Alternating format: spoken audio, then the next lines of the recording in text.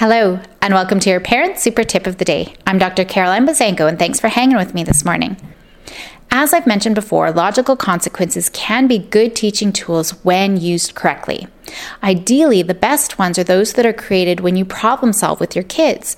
Together, you and your kids should come up with a menu of ideas you create together and then choose an appropriate logical consequence based on the target behavior. When you do this, kids not only learn to make better choices, they feel empowered by being part of that process.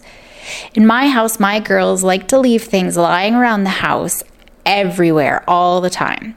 So we made a plan together that we all agree on. If they choose to lay things around the house, that's fine. I will give them one chance because, we do make mistakes and sometimes we get distracted or forget.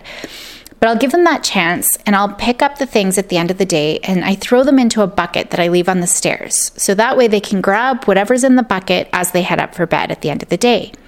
That bucket, whatever is left in there, tells me it's not important to them. So then I empty it. It's totally up to them. If they want to keep their stuff or if they want to donate it to charity, it's their choice. It's their responsibility. And they've learned from a very young age to pick up their stuff. And if not in the moment, at least from the bucket. And when they don't, there's no blame, no judgment, no controlling. It's totally up to them. And I take myself away from the fight. For today, identify one situation you find you and your kids are always butting heads over. Are there natural consequences that can happen? If not, start to think about what logical consequences might work.